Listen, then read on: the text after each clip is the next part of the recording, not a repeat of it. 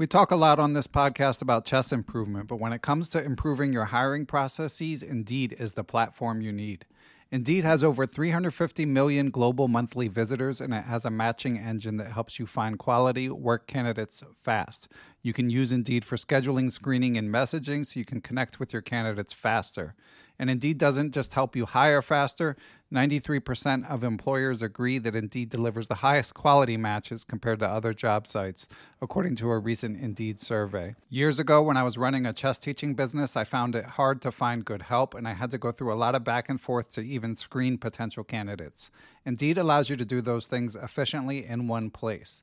Indeed's matching engine is constantly learning from your preferences, so the more you use Indeed for hiring, the better it gets. Join more than 3.5 million businesses worldwide that use Indeed to hire great talent fast.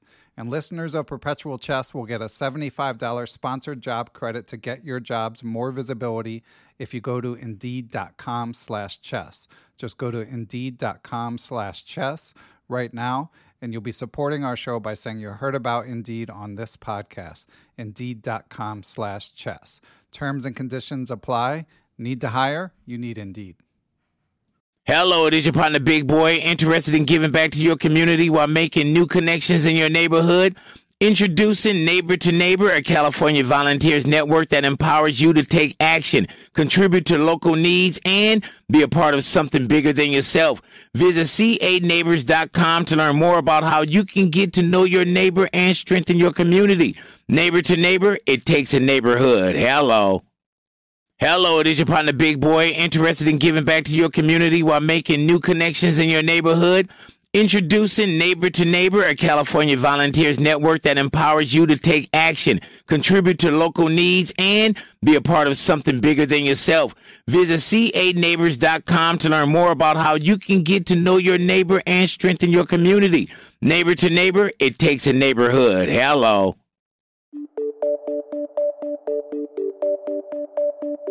Hello, everyone. I am Ben Johnson, and this is the Perpetual Chess Podcast. Perpetual Chess is a weekly interview show where top chess players, authors, content creators, and accomplished amateurs discuss their careers and share stories and chess improvement tips. Perpetual Chess is a part of the Blue Wire Podcast Network, and we'd like to give special thanks to our presenting chess education sponsor, Chessable.com. For more information about the show, you can go to perpetualchesspod.com. But without further ado, let's get to the show.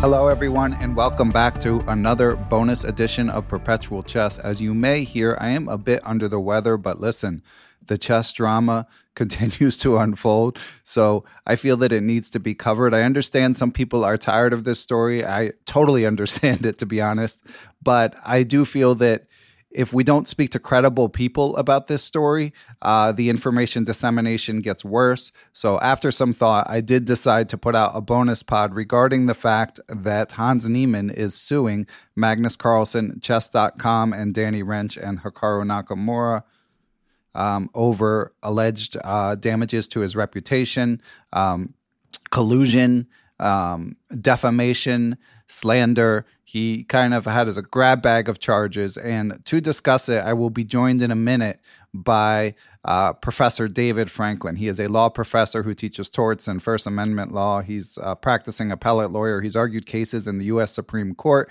And as luck would have it, he's also a chess junkie. He is a USCF expert, a speed chess specialist and enthusiast. He helped me out on a book review podcast for the 7 Deadly Chess Sins a couple years back. So he was the first person I thought of when I thought of speaking to someone who understands chess and law about this case, although I know there are lots of lawyer chess aficionados. So before we bring David in, I'll just go over a few important facts from this case.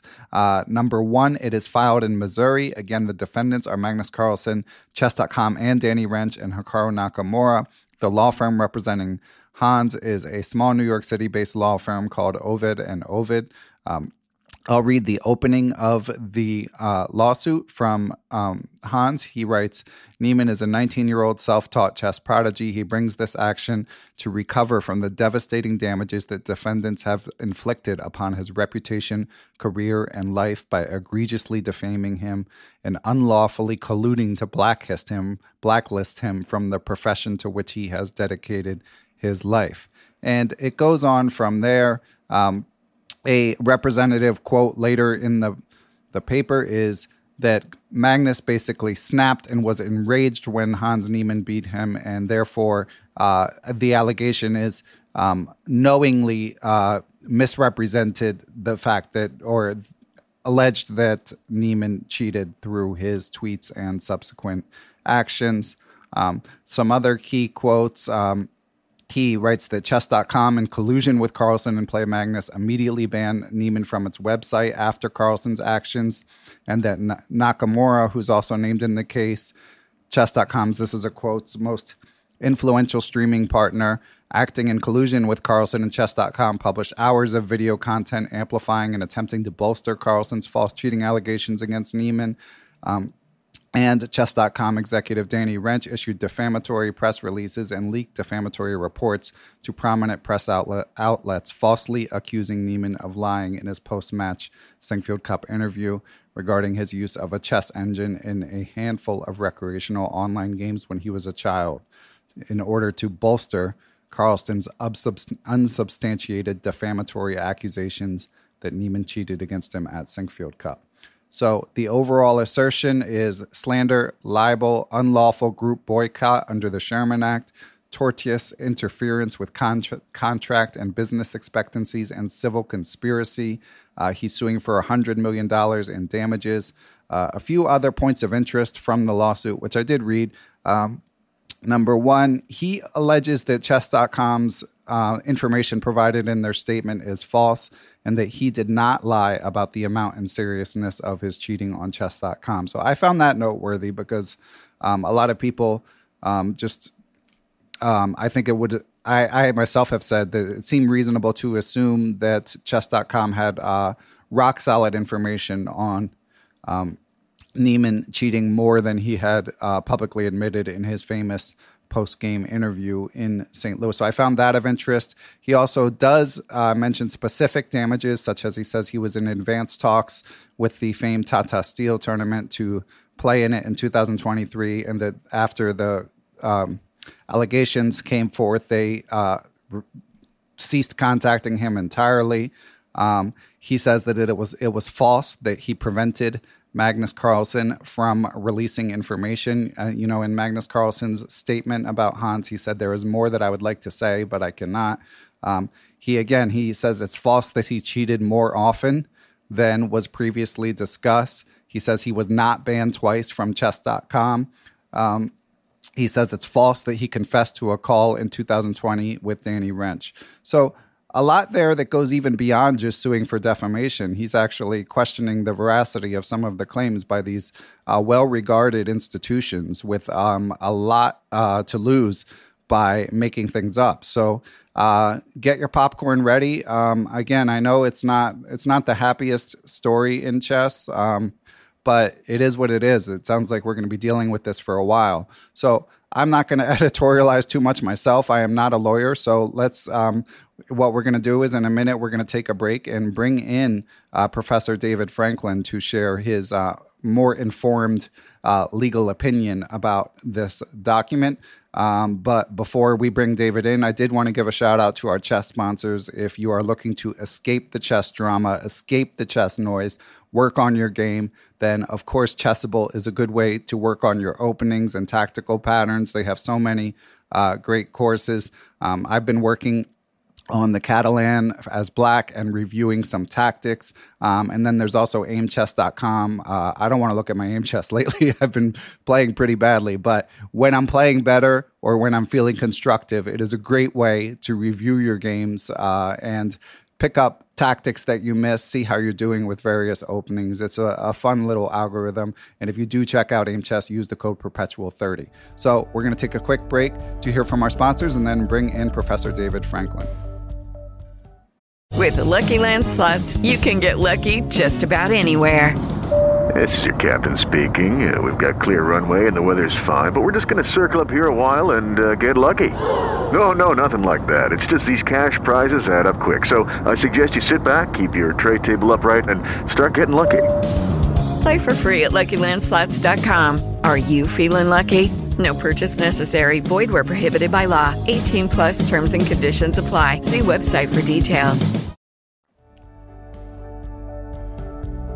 And we are here with law professor David Franklin. He teaches torts and First Amendment law. He's also a practicing appellate lawyer. He's argued cases in the U.S. Supreme Court, and he is also a USCF expert, a chess junkie. As I mentioned in the intro, he did a great job helping me out with the Seven Deadly Chess Sins book recap podcast a couple years back. We are both fans of Grandmaster Jonathan Rowson's writing, but more importantly, he's here to share his expertise on the law of it all, the breaking news of this Hans Niemann lawsuit. So first of all, welcome David Franklin back to Perpetual Chess. Hey, Ben, good to be with you to talk about the story that never goes away.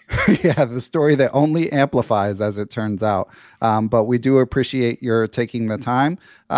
So before we get to the actual lawsuit, David, we were just talking before we started recording. It sounds like you've been following this story closely, even irrespective of the legal implications, not surprisingly, for a chess fan like yourself. So my first question was, did you expect that a lawsuit was coming, David? Yeah, I wasn't surprised. Let's put it that way, that Hans filed a lawsuit. Look, I mean, he feels aggrieved. He believes his reputation and career have been damaged. He's said publicly that he thinks that Magnus and Hikaru and Chess.com are sort of ganging up on him, and he wants some compensation for that. And frankly, not to be too cynical about it, but even if the lawsuit fails, it's already made headlines, and Hans seems like the kind of guy who's not shy about being in the headlines. The $100 million ask is certainly grabbing attention. That's something for content creators and headline writers to latch onto. But it doesn't really mean anything. I mean, plaintiffs can ask for any amount that they want to, as long as they don't ask for less than $75,000, in which case they would be kicked out of federal court. But, let me be clear. I don't think that this is just a publicity ploy. It's a real lawsuit, and we can talk about the merits of it. But I think, he's interested in a combination of the legal merits, maybe extracting a settlement if he can, or at least, enhancing the publicity of this whole thing to some degree. Okay. Yeah, that's helpful. And one question I had right off the bat, David, as I started to sort of try to gamify scenarios that might unfold from here, and obviously we'll be doing that with you over the course of this conversation. But one thing I was wondering is, let's say that the charges were dismissed. Is there a way that Hans can be held culpable for the legal cost that he's inflicting upon the defendants in this civil proceeding? So I doubt it. As a general rule in American courts, each side bears the costs of their own representation. So a losing plaintiff normally doesn't have to, pay the costs that were incurred by the defendants. There's some possibility under what are called anti-SLAPP statutes. I don't want to get too technical, but they're statutes that are designed to deter what are called strategic lawsuits against public participation. In some circumstances, if you bring a truly frivolous defamation suit, you could end up on the hook under one of those statutes. Now, he has filed his case in Missouri, and Missouri has a very weak anti-SLAPP statute, which may be one of the reasons why he brought it there. So I don't think he's running that risk particularly here. Okay. Yeah, and on the topic of it being filed in Missouri, I saw some surprise online, and also a Twitter question that just came in about whether Magnus, as a Norwegian citizen, can be held accountable by a U.S. civil system. Yeah, he certainly can.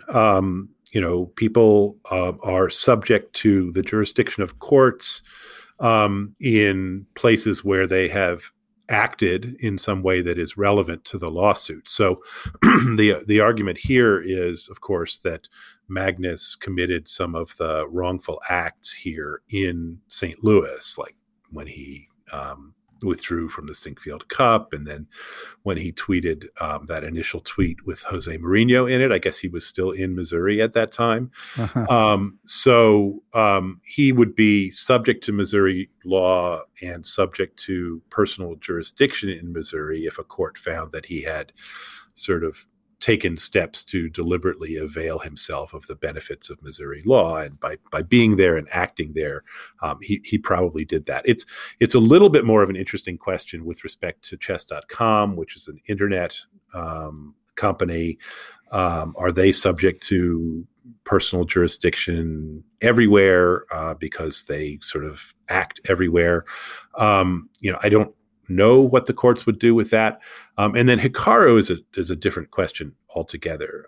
As far as I know, Hikaru has no connection in relation to the events of this case to the state of Missouri. So there are some jurisdictional questions here which get pretty technical. But yeah, I mean, Magnus is certainly in principle subject to American law. There would be another question if he lost, if Hans won a judgment against Magnus, could he execute on that judgment?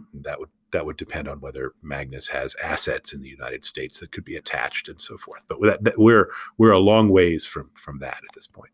Okay. Yeah, that's helpful. And zooming out a little bit, one of the Twitter questions that came in that I think a lot of people shared similar thoughts. I certainly did, again, having read the complaint. Tim Reisner wrote, please ask the professor to comment on the drafting of the lawsuit, which to my eyes looks like it was written by Hans Niemann himself. Yeah, that's the first thing that struck me reading this complaint. It contains a lot of bluster and hyperbole. And it's interesting to think about like why that is. But I mean, if you look through the complaint, I mean, it says things like Carlsen believes that when it comes to chess, he can do whatever he wants and get away with it. It alleges that Hans dashed Magnus's dream of reaching 2,900, which is a little bit strange. And it's a that was drawing against Johan Hjartarson in the European Club Cup also dashed his hopes of that, I guess, too. It says Carlsen is notorious for his inability to cope with defeat and that he snapped and so forth. I mean, federal judges don't tend to be too impressed with complaints that are written in this kind of polemical way. Look, sometimes plaintiffs' lawyers will put some bravado into their complaints to sort of satisfy their client. I mean, Hans is obviously a pretty mercurial guy. He seems pretty angry. And so, that is reflected in the way that this complaint was written. I think actually it could backfire to some extent for reasons that we can get into later. But I think a lot of the hyperbole is in there for a reason too, which is to sort of establish a narrative of why Magnus would accuse Hans of cheating when, in Hans's view, Magnus knew that was false, right? And the narrative is it's because Magnus's pride had been wounded and he sort of lashed out. And then also the complaint kind of pumps up the drama to try to paint this nefarious picture of Magnus and chess.com and Hikaru all getting together in some smoke-filled room and conspiring to ruin Hans's career. I must admit, I do like the fact that the complaint includes a screen capture of Danny Wren and Magnus from their merger announcement video, looking all smug and conspiratorial. Some law firm associate must have had fun, like going through that video and picking the sleaziest looking frame from it and then sticking it into the complaint. But there's a lot of bravado in the complaint. But if you strip all of that away and focus on the legal claims, I think Hans has an uphill battle, but the case is not frivolous. There could be something there, at least as to part of what he's claiming. Right. Yeah. I feel like, again, caveat, I'm not a lawyer, obviously, but I feel like his character clearly has been defamed and there clearly has been some, or is likely to be some financial damage, at least in the chess realm. That's right. I mean, if somebody's a professional chess player and they are falsely accused, and I just say, I don't take any position on whether he was falsely accused. Good point. If they are falsely accused of cheating, that is a potentially defamatory and damaging statement for sure. Yeah. But the collusion inclusion surprised me and felt like, is that necessary? What's the upside of alleging collusion if there's, say, more evidence for just defamation. Yeah, I'm not exactly sure why that stuff is in there, right? There's a civil conspiracy claim. I can't say that I'm an expert on civil conspiracy law, but I think that would be very hard for Hans to prove. He would have to try to prove that, Magnus and Chess.com were actively working together to sort of harm his reputation. I think the allegations there are pretty vague. There's really no allegation in the complaint that they were working together. And in federal court, there are heightened pleading standards, right? So you have to plead, that there's a plausible set of facts that add up to a legal violation. And for conspiracy claims, you might also have to plead with some specificity. So I'm not really sure what it adds to the defamation claim, other than if Hans were to recover, I guess he would be able to recover damages from everybody. So possibly on a what lawyers call a joint and several liability basis. If he can prove defamation, let's say, as to Magnus, and then can prove that the others were in cahoots with Magnus, then the civil conspiracy claim could bootstrap him into greater damages against everybody. That's the only reason I could think of for why it's there. Okay. And two follow-ups on that. One, I saw some confusion in online discussions. Is the maximum liability on the named 100 million figure, is that 100 million per defendant or 100 million in total? I don't know. I think he's claiming $100 million in total. Again, that number is just nominal. It really doesn't matter. If this case ever made it to trial, it would be up to a jury to decide what his amount of damages was. I guess if you really give him the benefit of every doubt, if you imagine that they violated his rights and as a result his chess career is completely ruined and he was otherwise destined to be world champion, right? Then you could say, okay, he was sort of lost a lifetime career earnings of, let's be generous again, $25 million or something like that, right? I had a similar train of thought. To get to 100 million, you'd need sort of 75 million in punitive damages. It just doesn't quite add up, but that's really kind of all theater. Plaintiffs often pump up the amount requested in the prayer for relief, and they're free to do that, but ultimately it's going to be up to a jury. Okay. And my second follow-up, an attorney named Akiva Cohen shared some insights on Twitter. I found it helpful. And one of his repeated conclusions was, I don't know why Hikaru was in this. And at some point he said, it seems like one scenario is the law firm, Hans's lawyers probably kept trying to convince Hans not to include Hikaru in the lawsuit, but he insisted. Did you have a similar reaction, David, or would you? I did. I don't know why he was included, but I'm sure that Hans really feels, that it's personal with Hikaru at some level. But look, as far as I'm aware, and I followed Hikaru's streams pretty closely on this, though he streams so much, nobody could watch all of it. But right. As far as I'm aware, and as far as the complaint reveals, right, and that's the key here, Hikaru never actually said that Hans cheated over the board.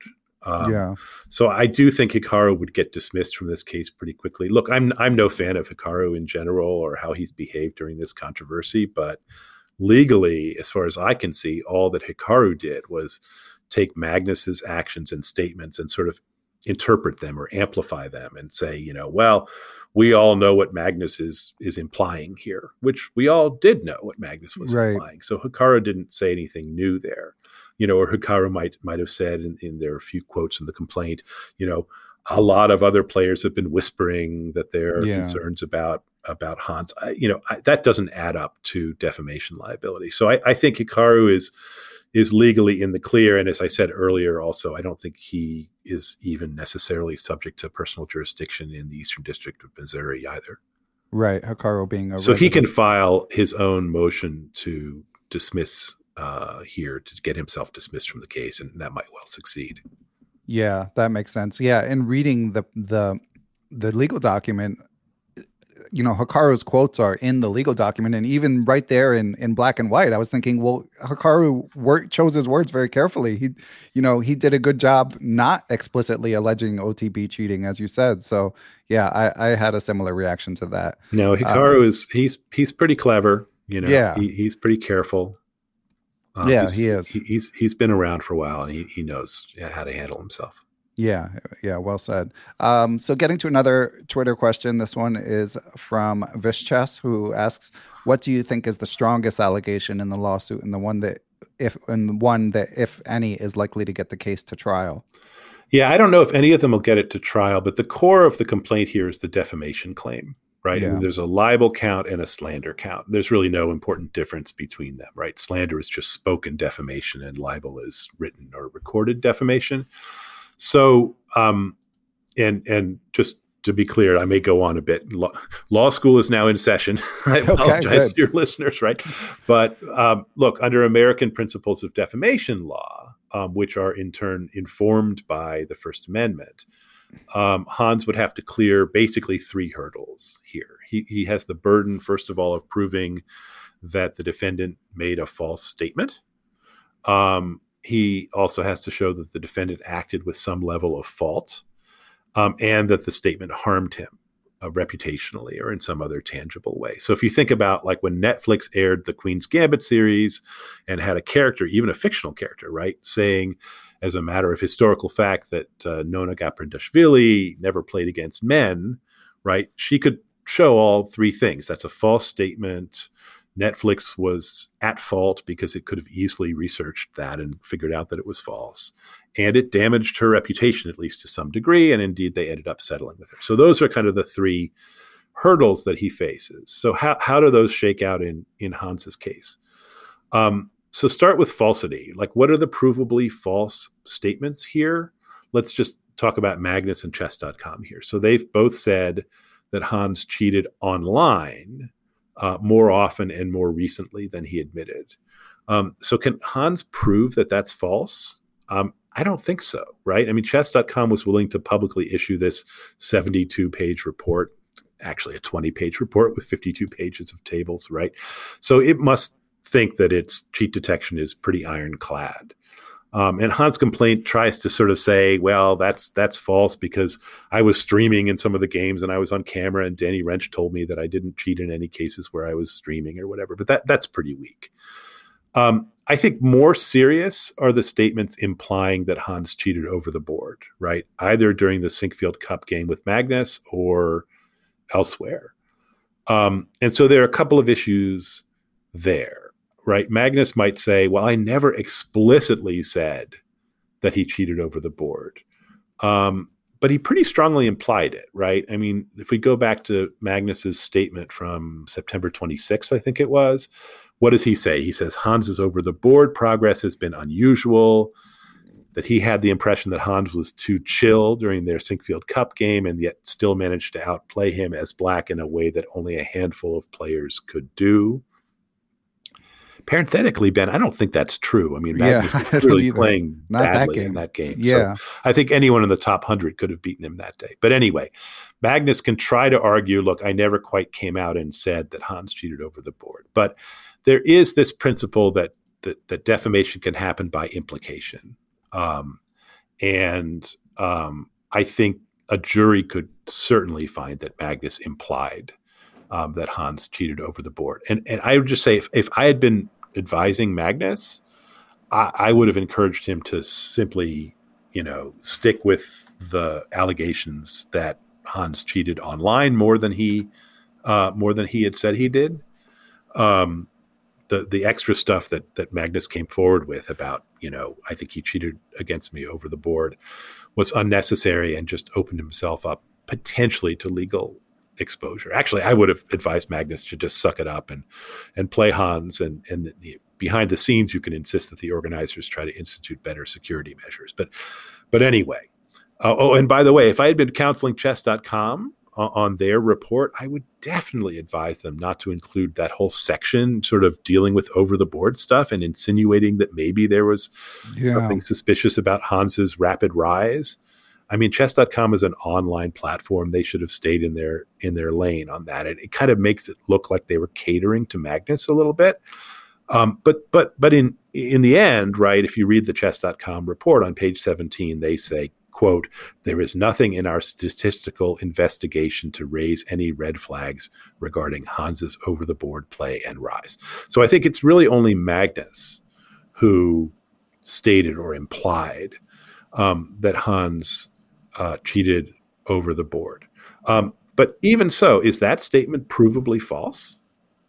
Right? Right. I mean, that's the thing, is that the plaintiff in a defamation case bears the burden of showing falsity, right? And the statistical evidence is not probative here. There's obviously no direct evidence. It's certainly possible, right? His rise has been pretty meteoric, but he's also a talented player. So I just, my point is just that an allegation that he cheated over the board is probably not provably false. And since the plaintiff, that's Hans here, bears the burden on that issue, I think that's an uphill battle. So that's the issue of falsity.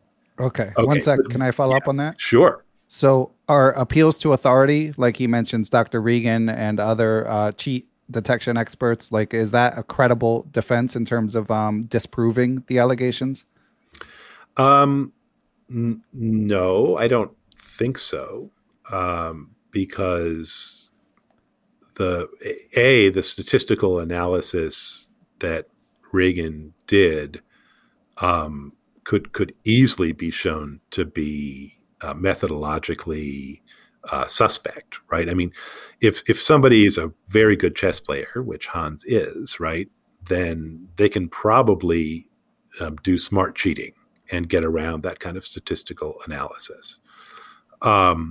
So I don't think that's enough to show that what Magnus said was false. But there's also a second hurdle, okay, which is the issue of fault that I mentioned earlier. So the U.S. Supreme Court has said that if the plaintiff in a defamation case is a public figure, then you don't just have to prove falsity, you actually have to prove that the defendant acted with actual malice, that is to say, with knowledge that what they were saying was false, or at least reckless disregard for the possibility that it was false. That is notoriously hard to prove. So then the question would be, is Hans a public figure? Who counts as a public figure? It doesn't have to be someone who's generally famous. I mean, certainly, Mark Zuckerberg or Oprah Winfrey is a general purpose public figure. But Hans is pretty famous in the chess world. And I was saying earlier that some of his bluster and bravado in the complaint might backfire, right? The parts where he sort of goes to great pains to explain how he's this amazing prodigy and burst on the scene and is, one of the strongest chess players in the world. I think that hurts him in a way because it tends to indicate that at least within the chess world, he counts as a public figure, which means he has a higher hurdle to surmount in a defamation case. And there's also this concept of a limited purpose public figure. So the idea here is, even if a person isn't a public figure, if they take steps to sort of voluntarily inject themselves into a particular public controversy, then they also have to surmount that higher hurdle of showing actual malice. So did Hans do that? Did he thrust himself into the cheating controversy? He would say no. He would say, I was dragged into it, unwillingly. But, even going back to Miami when he said the chess speaks for itself, I don't know, that's probably not cheating related. But or later when he sort of made his partial confession about online cheating, that was after the Sinkfield Cup withdrawal by Magnus, right? But it was before Magnus's September 26th statement. So it's quite possible that a court would say that Hans sort of voluntarily participated in this controversy, and that would make it harder for him to prove defamation, because he would have to show that Magnus knew that what he was saying was false, or at least was reckless about the possibility that it was false.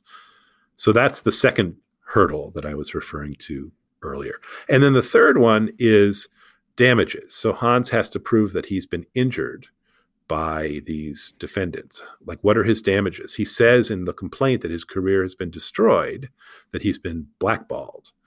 But that's not obvious to me at all, right? He's a 2,700 player. He's quite interesting to watch. He just did pretty well in the U.S. Championship. He's become very famous as a result of this controversy. It might give a boost to his career in some quarters. I mean, some organizers might be more willing to invite him to their events because he would draw eyeballs, right? Right. He says his streaming career is over because he's been banned from chess.com. So go stream on Lichess. I mean, it's not at all clear, right, that he can prove the damages element of defamation either. So I think those are the hurdles that he faces. But to come back to your original question, I do think that the defamation claims are the core of his complaint. And if anything is going to survive long enough to, extract a settlement or even get to trial, it would be those claims. Okay. And, but on the topic of damages, he did, I mean, granted, it's comes up a little short of $100 million, but he did mention that he had a match with Vincent Kmar in, in advanced negotiations, and that Kmar decided not to play the match. And again, that Tata Steel ceased negotiations with him over him playing next year. So I agree with you that overall, I mean, Magnus refusing to play in a tournament with him is going to do some long-term damage, but that's still speculation at this point. So yeah, I agree with you. The overall, I mean, he doesn't really allege anything right here that actually ties the actions of these defendants to the decisions by Vincent Kmar or Jeroen Bosch or whoever the organizer of Vacanze is to disinvite him. I mean, one could make a general sort of causal connection there, but he actually tries to say, they tortiously interfered with his business expectancies. Well, that I don't think that's the case unless he can show that, Magnus or Danny Wrench, called up the organizers of Tata Steel and said, don't touch this guy with a 10-foot pole or something. Right. So those kinds of claims are, I think, pretty hard to substantiate. But yeah, I mean, there may be some organizers who've gotten cold feet as a result of this controversy. There may be others that are more eager to invite him to play in their events. I think that remains to be proven. Yeah, Jeroen Vandenberg, just as a small correction. I get my Jeroens mixed up.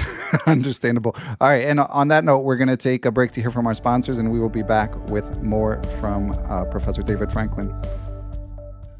Step into the world of power, loyalty, and luck. I'm going to make him an offer he can't refuse. With family, cannolis, and spins mean everything. Now, you want to get mixed up in the family business. Introducing The Godfather at ChumbaCasino.com. Test your luck in the shadowy world of The Godfather slot. Someday, I will call upon you to do a service for me. Play The Godfather now at ChumbaCasino.com. Welcome to the family. No purchase necessary. VGW Group. Void where prohibited by law. 18+. Terms and conditions apply. And we are back. And David, as we begin to look forward, I mean, it sounds like, to summarize what you've said so far, Hans's case may be weak, but it's not nothing. There are some implications there. So what scenarios do you think may unfold? What are potential scenarios in these coming months? And what's the general timeline going forward? Well, the defendants typically have about 3 weeks to file an answer to the complaint. So that's a document where they schedule that bonus pod. that's the answer might not be too exciting. Okay. It's a document where they admit or deny the allegations in each paragraph and then identify any defenses that they may have. And the defendants might also move to dismiss some or all of the claims. So they could say, even if all of the allegations in the complaint are true, they still don't add up to a legal claim that could be the basis for liability. As we said earlier, I think Hikaru probably could do that, or that the court doesn't have jurisdiction. Right, that would be another basis on which to move to dismiss. And typically, if there's a pending motion to dismiss, then the judge will stay the discovery process. Sort of put a break on that. Discovery is the process by which each side gets to ask each other a bunch of questions and ask for documents, and interviews that are called depositions might occur as well. The judge has a lot of discretion to schedule and sort of control the discovery process. I think one of your Twitter users was asking whether chess.com would have to sort of pop the hood on its anti-cheating algorithm as part of discovery. I don't think so. Again, remember, it's Hans who bears the burden of showing that there was a false statement here. So I think he would have a tough time sort of shifting that burden to chess.com. And even if he did, there are ways that courts can kind of protect proprietary technology or trade secrets and the like from discovery. Chess.com could move for a protective order so that only the court and maybe certain attorneys or expert witnesses could gain access to information about its algorithm. I don't think it will come to that, but there would be a discovery process. And of course, at any time, the parties could initiate settlement negotiations. Every defendant has their own particular risk profile with respect to how willing they are to settle, based on a lot of factors, right? Like how highly they value the claims and their potential legal exposure, but also any reputational concerns that they might have. I sort of doubt that these defendants are going to be in the mood to settle, given the nature of this complaint and the merits of the complaint. So we'll see. It down the line, after discovery is completed, the defendants can move for what's called summary judgment, which is basically a way of saying that they don't think the plaintiff has come forward with enough evidence to add up to a case that can go to a jury.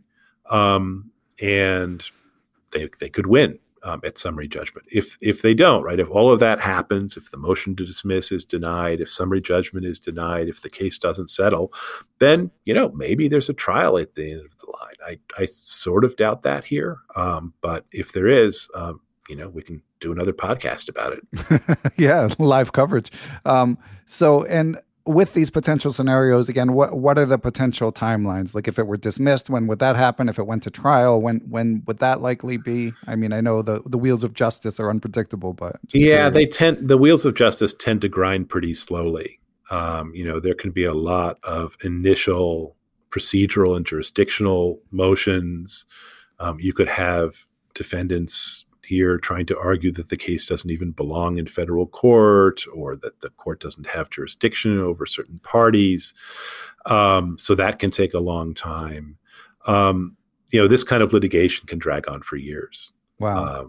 It's very, very common for that to be the case. That's a bummer. Yeah, that's disappointing. I mean, again, I understand why, assuming that what Hans alleges is true, that he didn't cheat more than he said, I certainly would feel aggrieved. But assuming that chess.com has the correct data, setting the OTB issue aside, which no one other than Hans, possibly he's the only one who knows. Right. Setting the OTB issue aside, assuming that their information is correct, that he lied repeatedly, or extensively, I should say, not repeatedly, about the amount that he cheated, and like the reputational damage they've had to endure as a result of this whole kerfuffle. I can understand both sides feeling very aggrieved. So it's a shame that this isn't going away anytime soon. Well, it could. I mean, I think certainly the issues in the case will be streamlined, because certain issues and certain parties will probably get struck from the case.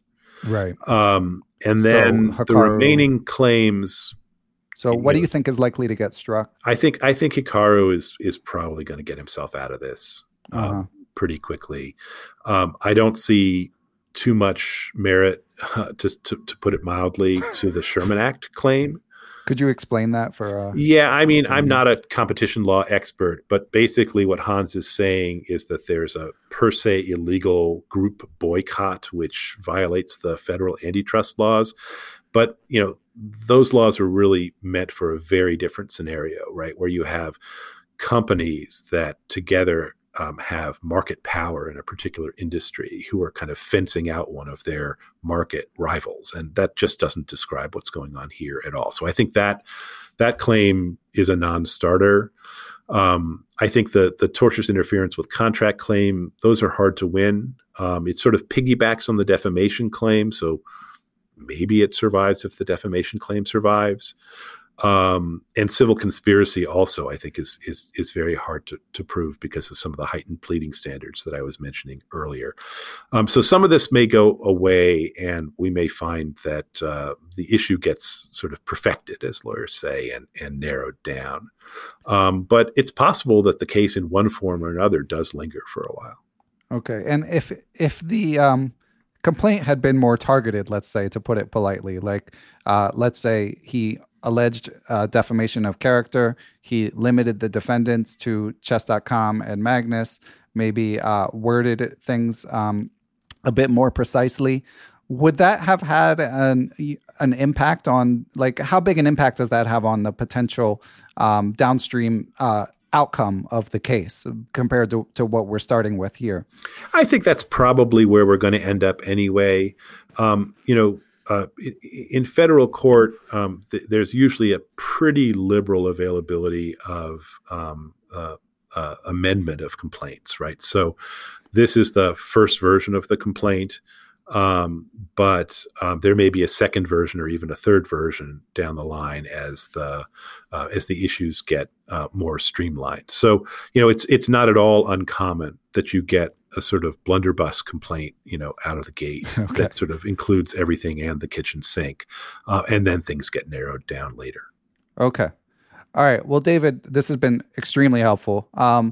So can I just speak to one other larger issue before we conclude? Because I do think, regardless of the particular merits of this lawsuit, it's pretty clear that the chess world right now is stuck with a very difficult, I would say potentially insoluble problem that goes to the sort of reputation of the game, right? Because OTB cheating seems to be very technologically feasible, right? Especially for players who are good enough with technology to kind of make it work and good enough at chess to hide their tracks by only using those methods, once or twice in a game.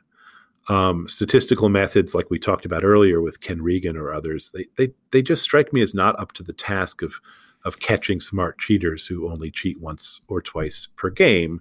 I mean, you can certainly have Ken on your podcast if he'll come on, and he'll probably disagree with that. But what he said is he said if you're cheating twice a game, basically eventually you're going to get caught. It would take a bit longer. And once a game, it wasn't as clear, but he still kind of implied the same thing. Whatever. I just don't know about expert, that, right? But I don't know about that either. If you get the high sign from your accomplice or from some device, that just sort of says, look for a tactic here. Yeah. Right. And you find it, then sort of by definition, it's a humanly findable tactic. And it's just, it seems very, very difficult to catch that. And then when you add to that, right, the fact that most tournament organizers don't have the resources or the know-how to combat cheating, in open tournaments where there's still decent prize funds, and are you going to take everybody in a huge hotel ballroom and tell them that, they have to be searched with the same kinds of stuff that the Sinkfield Cup scans everyone with?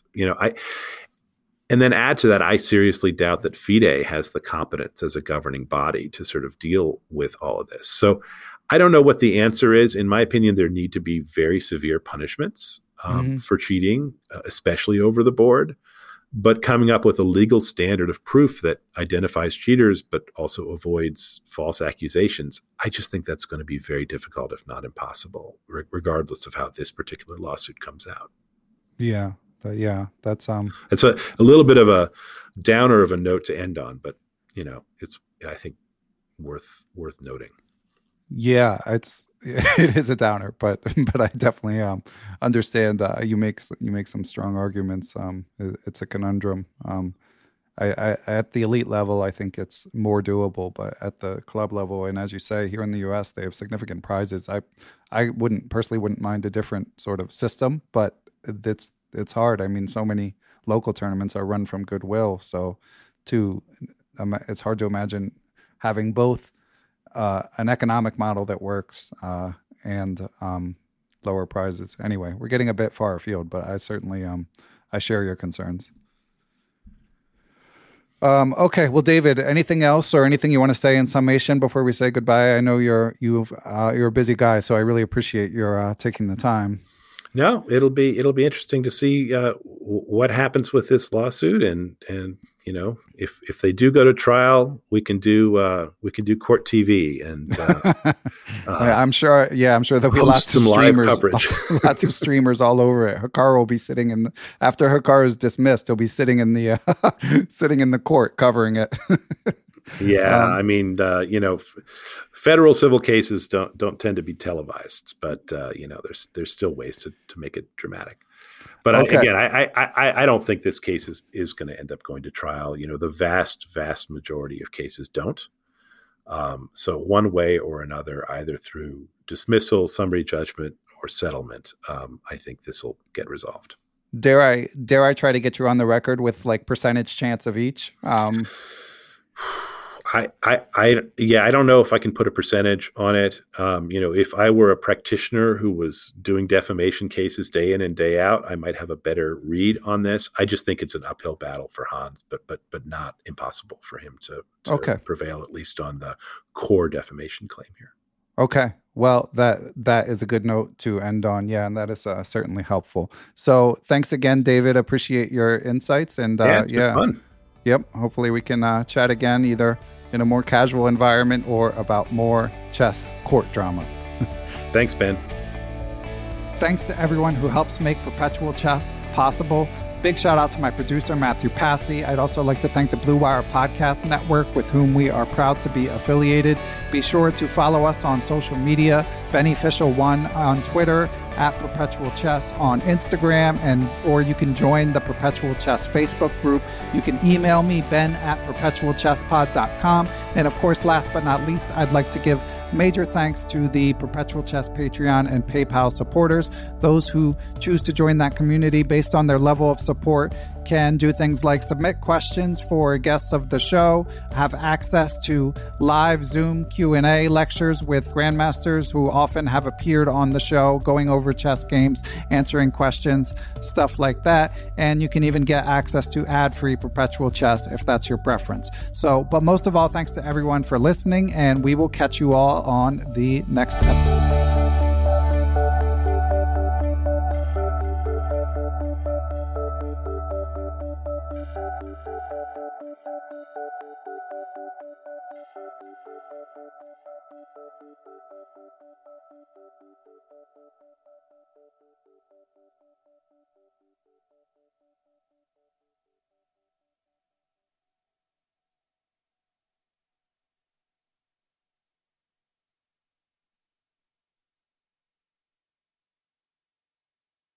Sports Social Podcast Network. Hello, it is your partner, Big Boy, interested in giving back to your community while making new connections in your neighborhood. Introducing Neighbor to Neighbor, a California volunteers network that empowers you to take action, contribute to local needs, and be a part of something bigger than yourself. Visit ca-neighbors.com to learn more about how you can get to know your neighbor and strengthen your community. Neighbor to Neighbor, it takes a neighborhood. Hello.